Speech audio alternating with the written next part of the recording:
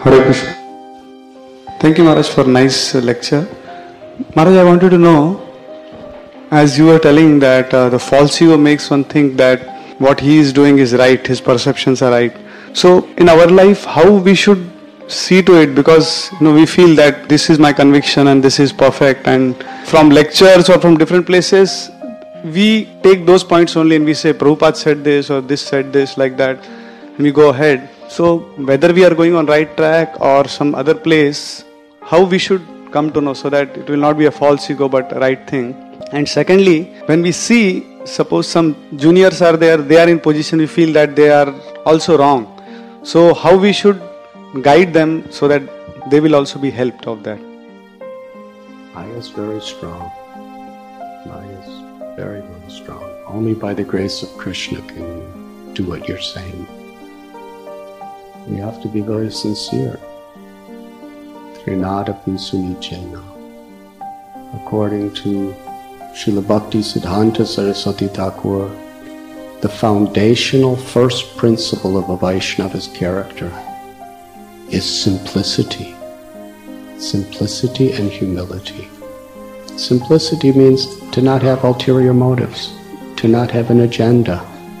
And we simply have to be sincere to be able to evaluate that. Do I really have an agenda? If we're actually sincere, Krishna will reveal to us our hidden agendas, our egos. If we're not sincere to give it up, then Maya will empower us to justify anything and think that I am right, everyone else is wrong. So one of the qualities of simplicity and humility in Vaishnava society is to actually go to sincere advanced devotees and inquire submissively, whoever we are. Being senior doesn't mean you shouldn't inquire submissively. That's why you're senior, because you take proper guidance. Otherwise, that tendency is there. We take a little piece of what Prabhupada says and make that our mission.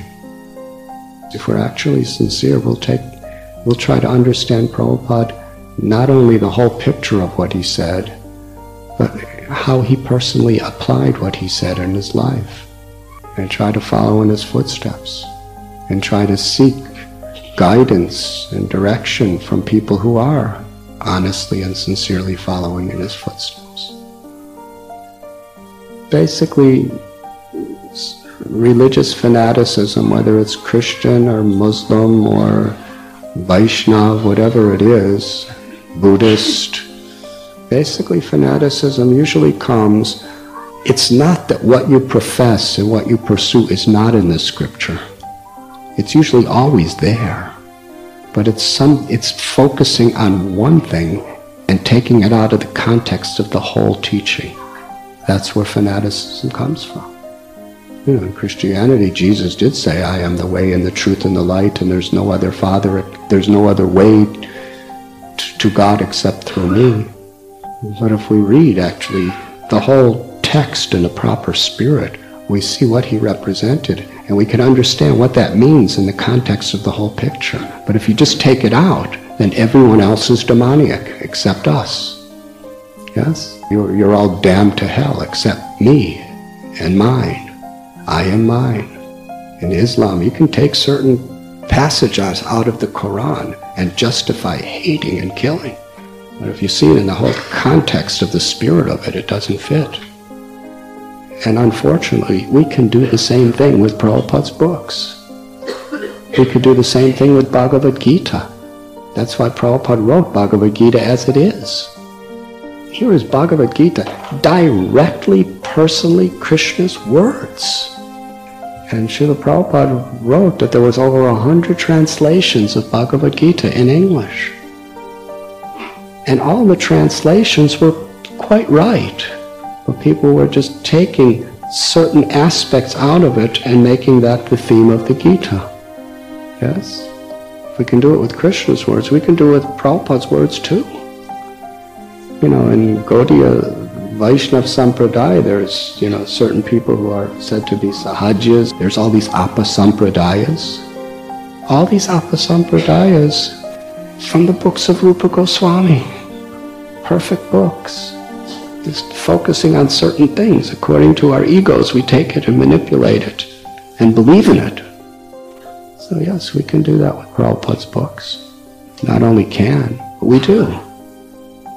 The Prabhupada said this. You can have wars over different things Prabhupada said. There's just no substitute from just actually being humble and sincere and simple. And trying to see in relation to the whole picture, and trying to see, how Prabhupada lived, and not just certain incidents of his life. Prabhupada he was soft like a rose and hard like a thunderbolt. If your propensity is a thunderbolt, then anything like a rose you're going to see as an enemy to Prabhupada, only thunderbolt. Or if you're just like a rose, you'll think the thunderbolt is it misrepresenting Prabhupada. Prabhupada could be both. And how is he both? Ego is I know. Simplicity is I don't know. I need help to know. I need association of devotees. That's why Srila Prabhupada writes, pure devotional service is very rare. He quotes Rupa Goswami. Manushyanam sahasreshu kashchid yatati siddhaye. It's very rare. But then Prabhupada quotes Sanatana Goswami and Chaitanya Mahaprabhu that if one is sincere and serious, he puts a list of 3 things, and obviously Krishna easily gives pure devotional service if you have these 3 qualities. That means these 3 qualities must be extremely, supremely important for us. Pure devotional service, which is so rare, Krishna easily gives it if we have these 3 qualities. We are sincere, and the second is we are serious. What's the difference between being sincere and serious? They sound similar, don't they? It seems like being sincere means you're serious, and being serious means you're sincere. It's very important. And then the next one basically explains what it means to be sincere and serious. To have no ulterior motives. If we are sincere, serious, and have no ulterior motives, Krishna will easily give pure devotionals. He will reveal everything as it is. But to actually enter into the spirit of the parampara, this is what is required. You were listening to Radhanath Swami on devotionalnectar.com.